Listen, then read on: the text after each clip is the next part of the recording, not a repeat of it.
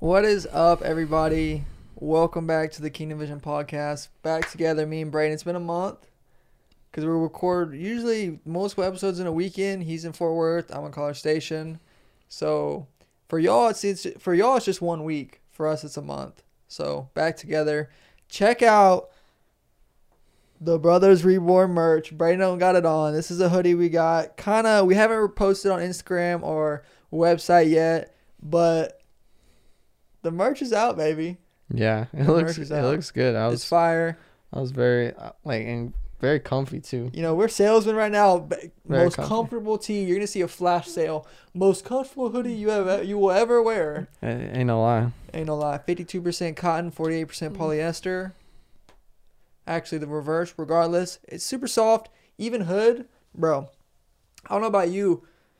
The best part of the hoodies are the hood. You ever seen them hoodies that are just real? Mm-hmm. It's all about the hood, bro. You Sure. even wear a ball cap, hood on top of the ball cap. Mm-hmm. Dude, we got y'all. $38.99. You can visit Southern Soul Designs. I'll put the link in the description if you want to go buy it right now.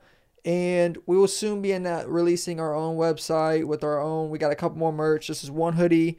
We got another hoodie and we got 2 shirts. So we got a whole collection coming out for y'all. We're looking out for y'all. But Southern Soul Designs is where it listed right now. But today, Brayden, what are we talking about today? We will be Yeah. we will be talking about why we came to Jesus and why others should come to Jesus. Correct. Correct. All right. Why did... I was racking my brain for just a minute. I'm like, So let me repeat what he just said. Why? We had a comment. I put out a comment, a little sticker that said, what do y'all want us to talk about? And the first one was, what season of our life, or actually go on the Instagram and read it while I have to summarize it. But it basically said, what season of your life or what caused you to then pursue God's presence or pursue the presence of God? So basically, we're not going to really give our testimonies here, but we're really going to kind of talk about the factors that led us to then pursue Jesus and realize we needed a Savior. It's on the, let me see it. I got you. So what it says is, what season of your life brought you to God, and when did you first feel the presence of God? Great question. Appreciate you who wrote it. I'm not going to shout you out because I don't know if you want to stay anonymous. We kept it anonymous, but we really appreciate y'all's questions. And we'll probably be doing that again because we want to hear what y'all want to hear us talk about. So, Brayden, I'll let you go first. What brought you and made you realize, in what season of your life did you realize your need to seek out Jesus? So for me, I was really in a place of discovering, and I was just thinking like, discovering sounds such a new age term. Yeah, like you're just seeking. Yeah, like so like you're just a spiritual going through guy. my self discovery, whatever. And I thought I was going into the deep mellowness and Like a hippie. very hippie like. And I was just looking for answers basically, and I asked God just to show me your realness. God, the one, show me who you are. And so I just started to view creation and to look and see that without really, I just came to the conclusion that creation is too intelligently designed to not have a creator. And so I immediately thought, well, if God's real, then I know he must have the best way that life is intentioned to be lived, because he created me. Mm-hmm. So really it was, and then once I came to that, then I started to see God's realness. Like he would show himself through little things all the time. And I always looked for him, and he was always showing himself to be real and to be real. But it was a long time after that I really felt God, and his love his love for me. Even though I knew he was there, I knew he was real. It it was less experiential until I got more in depth of who he was and how I'm supposed to come to him. Was there something that caused you, and you don't gotta go into detail, but is there a certain thing or action or season specifically that spurred your seeking? I'm it's hard to pin down for me, but it was like my group of friends was looking for God, and I wasn't willing to. I'm not gonna partly do anything. So if someone's gonna, like, if God's real, then I'm like gonna go after it all the way, and I'm not gonna like put my foot in the water and like, oh, is this good? Half in, half out. Yeah, you're gonna pursue it and seek it out. And so, 100%. and like when I first said, like, God, I'm gonna try to live this week just doing what you would like, and I lived that week, and like I was so excited because I was like, this is the only way to go, like, to have him on my mind, to have him on my heart, is and I can't say what if I was, because I accepted Jesus as my Savior when I was little, but you don't really know. I don't know. Saved, or right? If I was saved and just didn't start living for Him, and so, I think it would be hard for me to understand the weight of my sin at the age that I accepted Jesus. Yeah. But all that to say that I know where I'm at now. So we are born again children of God up in here. Is that what you mean? Yes. So there's no questions now. But what would you say for you? Yeah. I think for me it was, I grew up in the church. Grew up knowing. Now that me too. I knew about God. I just didn't know Him. We knew the answers. We knew Jesus died for our sins. We knew the Bible was the Word of God. We didn't know it was the Word of God. It didn't have that. It was all head knowledge, and it was very limited head knowledge. But I grew up in the church, so did Braden. And, man, just I was baptized in the Catholic Church as a baby, baptized in the Baptist Church at 13. But then living that lifestyle, it didn't, like, you can see there was no heart conversion for me. I don't know if I was saved at 13 when I got baptized. I'm leaning towards no. I'm leaning towards I wasn't saved until February 2020, because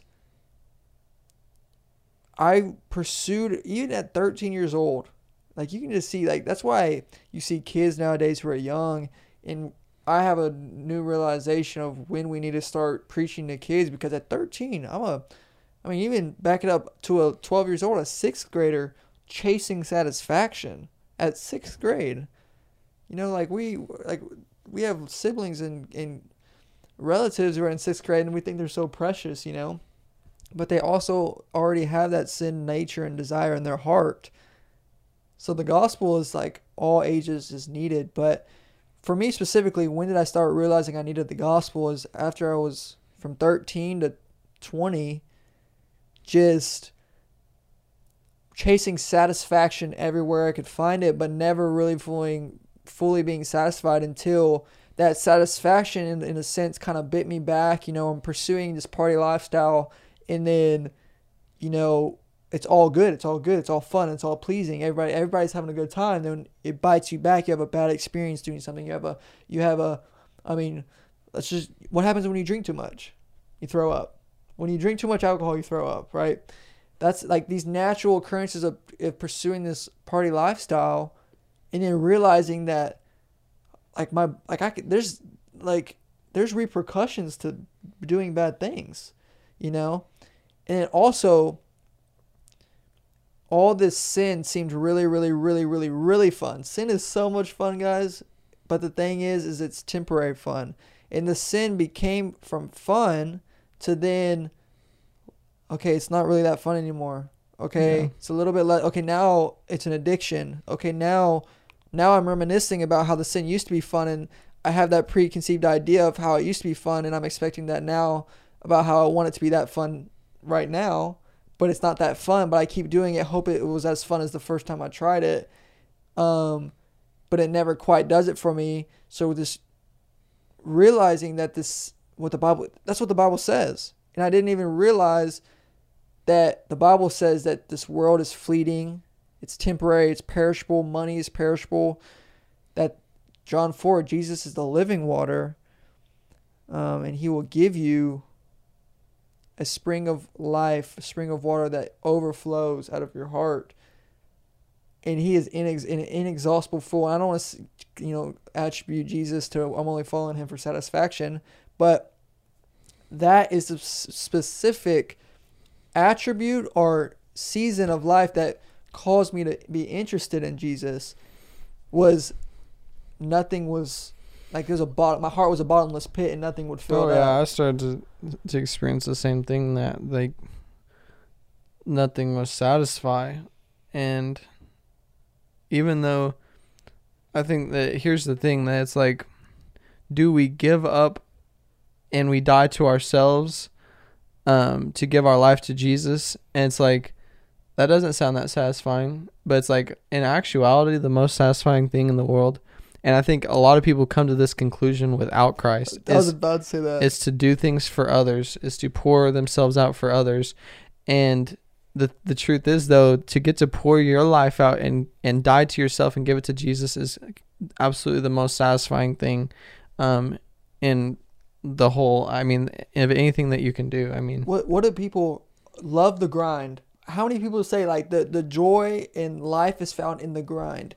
All hoopers say that. I love the grind. That is a biblical theme without putting Jesus' name on it. That's what there's so many biblical themes in the world that they claim to be these wizards of wisdom, these wisdom gurus, financial gurus, life gurus that are stealing biblical themes that the Bible actually teaches without putting the gospel or Jesus' name on it. So yes, you're right. Serving another person is satisfying. But it's satisfying until you die, and then there's nothing after you die. So that message on its own is also meaningless, because that only gives you life for your 55 years on earth. Mm-hmm. But without the gospel, or with the gospel, I should say, you now have joy in serving others, like this wisdom gurus say. But you also have that times a million, because you're in the presence of God for all of eternity after you die, and you're in heaven. That's the goal, not just cool wisdom and life messages that people take from the Bible. Is that that's kind of what you're getting to, right? Right. And I guess and so when I say also chasing satisfaction, that is ever so much tied to not just partying in these big like things that people think we're talking about. It's to the little stuff like basketball. Basketball was such an idol for me because I wanted the satisfaction of scoring 30 points. I wanted the satisfaction of having the smile of somebody or making someone laugh that I really, really idolized, being the cool kid in school or that one girl. Like this satisfaction idea isn't just for the people who are drug addicts or people who are like so down bad, but and I'm the same way. So like I originally, and this is okay, like for most people that come to God, it's because they are not satisfied in their life, and what they have to do is you have to lay your understanding down of satisfaction to God, because your original thinking is that satisfaction comes whenever I get what I want. Whenever satisfaction is the opposite, whenever you get to lay your life down for the sake of others, if you get to lay your life down for Christ, that is the most satisfied that you can be. Like John Piper says, God is most satisfied with us when we are most satisfied with Him, and it's just so you're shifting your view of how you think you will be satisfied, and that worldly satisfaction, which isn't satisfaction at all, is going to be very short term, and it's very fleeting. So the question comes in, Braden, is okay, Braden Cole, this lifestyle you speak of, you know, you say you're not satisfied. It seems so negative, so sad, like so in despair. Like, I love my life. What if you're saying that right now? I love my life. I go to work, 9 to 5, come home, love my wife, love my kids. You're not married yet, you're in college. I love playing NCAA football 14. I do me, life is good, right? That is also valid. But that also does not change the fact that you're a sinner. Because when you look at the Bible as a whole and what it says that the 10 Commandments, we have all fallen short of the perfect standard that God has laid out for us, right? So whether you feel that satisfaction, and me and Braden only know that we were so depraved of satisfaction now is because we have tasted the goodness that Yes. Jesus has offered us. We have tasted the water from the living water. So now we have tasted that and we're like, that was empty. That was fleeting, right? But it comes from the realization of who Jesus is. So we spoke of why we began to pursue Jesus in the Bible, right? Yeah. Those first two. But this kind of ties into the next topic of why you should take a serious look at the Bible and the gospel message, is because regardless of your emotions and your feelings, if you look at the gospel message, you're a sinner. Your sin separates you from God. You can now not through a series of works then earn back your righteousness that your sin takes away, that you have to look to something outside of you, which is why Jesus came to the cross. He died on the cross for your sins and took the place of God's wrath punished him instead of you because your sin merits death. Jesus resurrected 3 days later, beating sin and death. So now only thing it takes is for us to place our faith in Jesus and who he is, what he did, and what he came to do, and what that means for us now. That is what saves us. If you look at the gospel message unbiasedly, no preconceived ideas, no preconceived emotions, which is hard to do. It's almost impossible to do. It unanimously and universally applies to every single person and individual who has ever walked the face of the earth. You need the gospel. Even if you are sitting and playing, watching this, and you don't feel your life is good, that doesn't change the fact that you're a sinner and your sin merits you death. 100%. So you need to understand that. And for me and Braden, if our way of seeking the gospel was spurred by a satisfaction issue, was spurred by the satisfaction idea, cool. That's how it was for me. If for you it's a logic based, for somebody else it was a father issue. They didn't have a father. Jesus is a father, or God the Father is a father, right? For each person, there are different aspects of the gospel that appeal. It doesn't matter. The gospel is the gospel, and you need it because you're a sinner, and every human being that has ever been is a sinner. So yeah. 100%. Yeah, I think that you hit on the head with the fact that, you know, until you taste of the goodness of God, then you really won't understand sometimes just how empty your life is. You know, I look back a lot on my life before Jesus, in a not in a condemnation type of way, but to be like, man, like I was so empty, and I want to remember that because I want to have that passion for the people that I witness to, that I speak to about Jesus, because of how lost I was and how much it hurt, and how I had no idea that that Jesus actually cared for me. Jesus actually loved me. Had I heard of it? Sure. I'd heard people say it. I'd heard this, but it's the difference between hearing it and stepping into that realization, that will just bring you to a completely new place. Here's the deal. I know we're talking to mainly Christians here. Me and Brady were talking about who our audience is earlier. Majority of the people who are listening to this is a Christian podcast are going to be Christian. But here's the deal, guys. If you are a Christian, this is affirming and encouraging to you. If you're not a Christian, this is for you. Yeah. But Jesus, in his immense love, came and died for you out of love.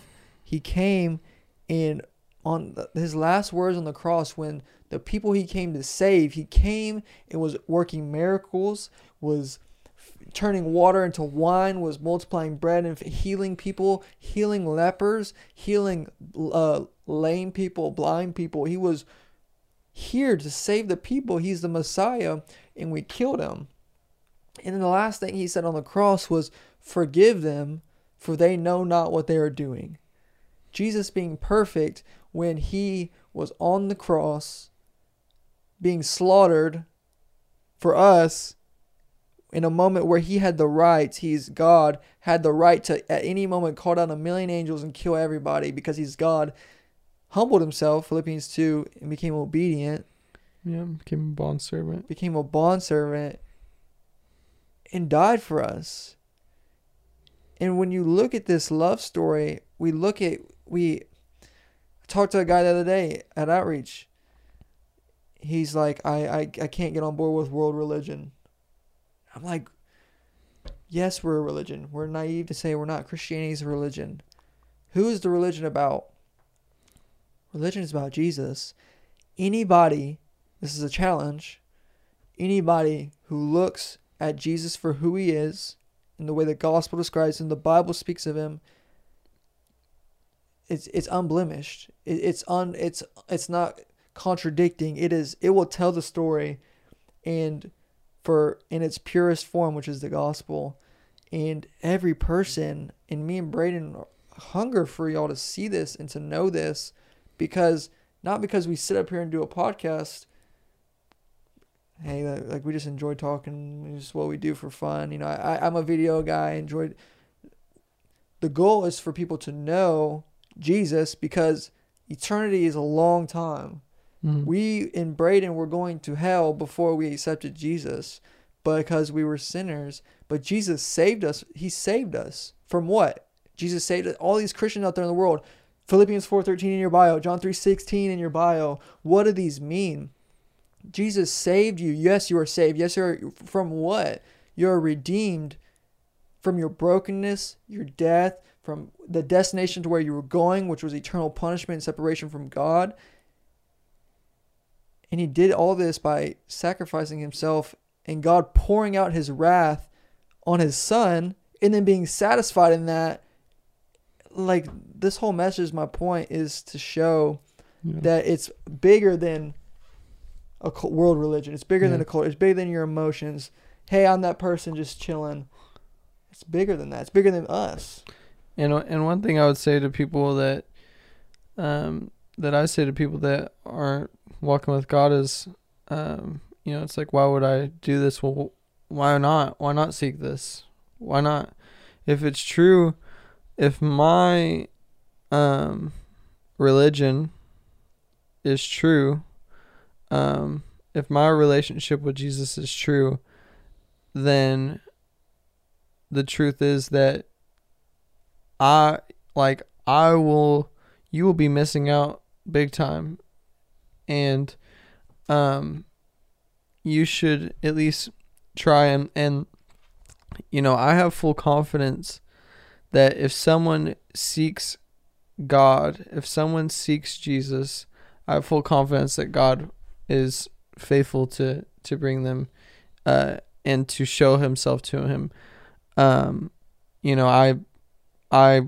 in my own life, I asked for God to show me if he was real. And I think there's a lot of people that ask that question, but then God does it, and then they ask for it again and again and again and again and again. And there's a response. There's a response required for us once that question was answered, and we step into the reality that God is real. Then there's no more time for, there's no more time for this questioning thing. We have to start growing in maturity to see that, okay, God's real. Then I need to do something about this. And I need to lay down my life and give it all to him and step into that grace. Here's the deal. The problem is that I have a buddy, and praise God if he hears this. He probably won't hear this, but praise God if he does, because he's going to know I'm talking about him. But he says, I confront him. I'm like, bro, like you're not living for Jesus. Like you believe, and I know you're saved. I know he's saved, but you're not living for Jesus. You look like the rest of the world because we know the only way to be saved is to believe in the name of Jesus and what he did. That is what saves us. But then after that, you don't have to clean yourself up before you go to Jesus, but you by dang sure are gonna pursue him and repent, right? Yeah. He's not living for Jesus, and he goes, I know, and he has this little like self-satisfying like, I know I need to be better. No. Yeah, yes, you need to be better, but what are you saying? Don't like quit telling me that same old thing of excuse like it's almost satisfying that his grace is enough, but then Romans 6, by no means shall you sin, go on sinning, by no means. Romans 6. There is a call and there is a The problem with that is that we need to understand the gravity of the sins that we have done, so we can understand the gravity of what Jesus did for us on the cross. If we don't step into that, then we're not going to step into real grace, because we won't see our wrongs. And then when we won't see, oh my goodness, look how much Jesus has done for us to wipe us away of all of that. And now stepping into that grace out of gratitude and out of love, not out of your works or anything that you do. You actually get to step into a place of, why would I want to sin again now? That after all I've done, he still died for me and he still loved me and took all of that away.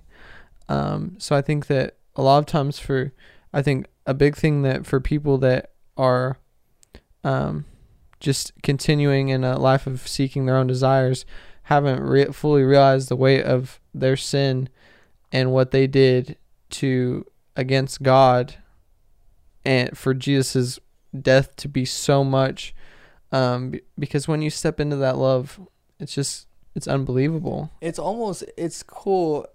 Our deal, extremes are never right. And Jesus dying on the cross, if you're living a life of lukewarmness, Jesus died on the cross. You better pick it up. He died for you, now go. He commanded you to repent and believe and do. He commands it. This is God speaking, so you do it. But also, I'm a sinner. I just sinned, and I'm beating myself up. God, I'm sorry. Jesus died for you. He loves you. He sacrificed himself, so you don't gotta feel that guilt and shame anymore 100%. Because it's amazing the sacrifice of Jesus on the cross and what it means. The fact that not only that he did that for us and the love that means, because it calls you out of complacency, but also kills pride. Pride being in every form of low, high pride. But I was at a Revive night last night, and he said it's kind of like these three facets of prayer. First off, you look up and you praise. God, you are good. God, you are holy. God, you are holy, holy, holy. Isaiah 6, Revelation, all of Revelation. You are holy, you are good, you are king. You should be feared. Praise, all praises. Now the second facet of prayer is let me look inward. God, highlight areas of brokenness. God, highlight areas where I'm not surrendering to you. God, highlight areas where I need to repent, where I'm prideful. Show me areas where I need to give over and lay at your feet. The third facet of prayer is, now those two things, now it elicits a response. Okay, now God, I know who you are. I know who I am. You are my Lord. That dynamic in that relationship. Now, the response, which is to go, which is to repent, which is to obey, which is to do the Great Commission, go overseas. It can be specific. This is talking about abstract. The whole Revive night was about missions, which, going to the nations, about missionaries. Go to the Great Commission. Now go. Go to India. Go to, it's easy for us to say in America, right? But the point being, who God is, then who I am, and that elicits a response of many different ways: obedience, love, righteous. I'm just making up words now because I'm running out of analogies or similes, whatever the word is. But just, yeah, that's all I got. Me too. Okay, cool. You want to wrap us up? Yeah. Thank you for joining us on the podcast. Come on now. I thank you for the support. I just, our hope is to glorify God. And it's not, what we do isn't for the people, it's for God. But the best thing for the people is for us to be doing it for God. So we're super, super thankful for the support that we've had.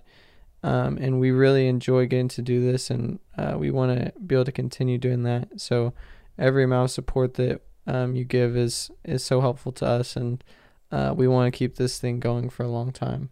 Amen. Yeah. So thank you very much. God bless. Stay safe. Stay safe. Come on now. That was good.